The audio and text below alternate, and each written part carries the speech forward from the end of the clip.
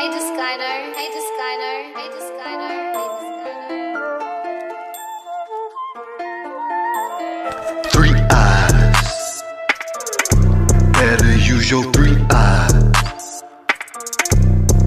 You got three eyes. Don't you know that you got three eyes?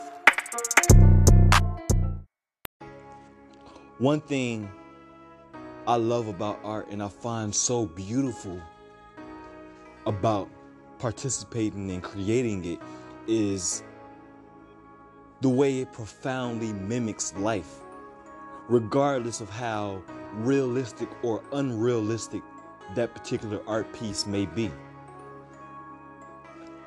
Regardless of how surreal and illusory and dream-like this piece may be, it still in some way, shape, or form relates back to reality.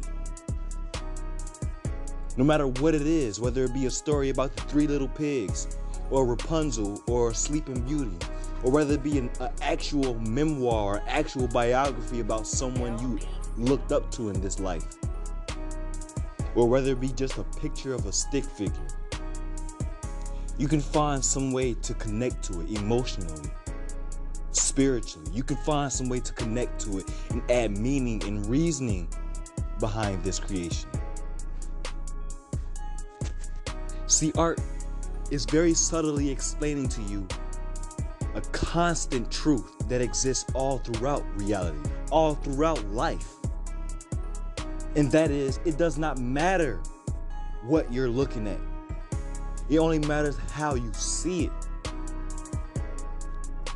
And the wisest of us know that with a little bit more conviction in your imagination, with a little bit more creativity in the way you see things, with just the ability to value the way you see things rather than overvaluing the way everyone else sees things, you have the ability to see exactly what you want to see.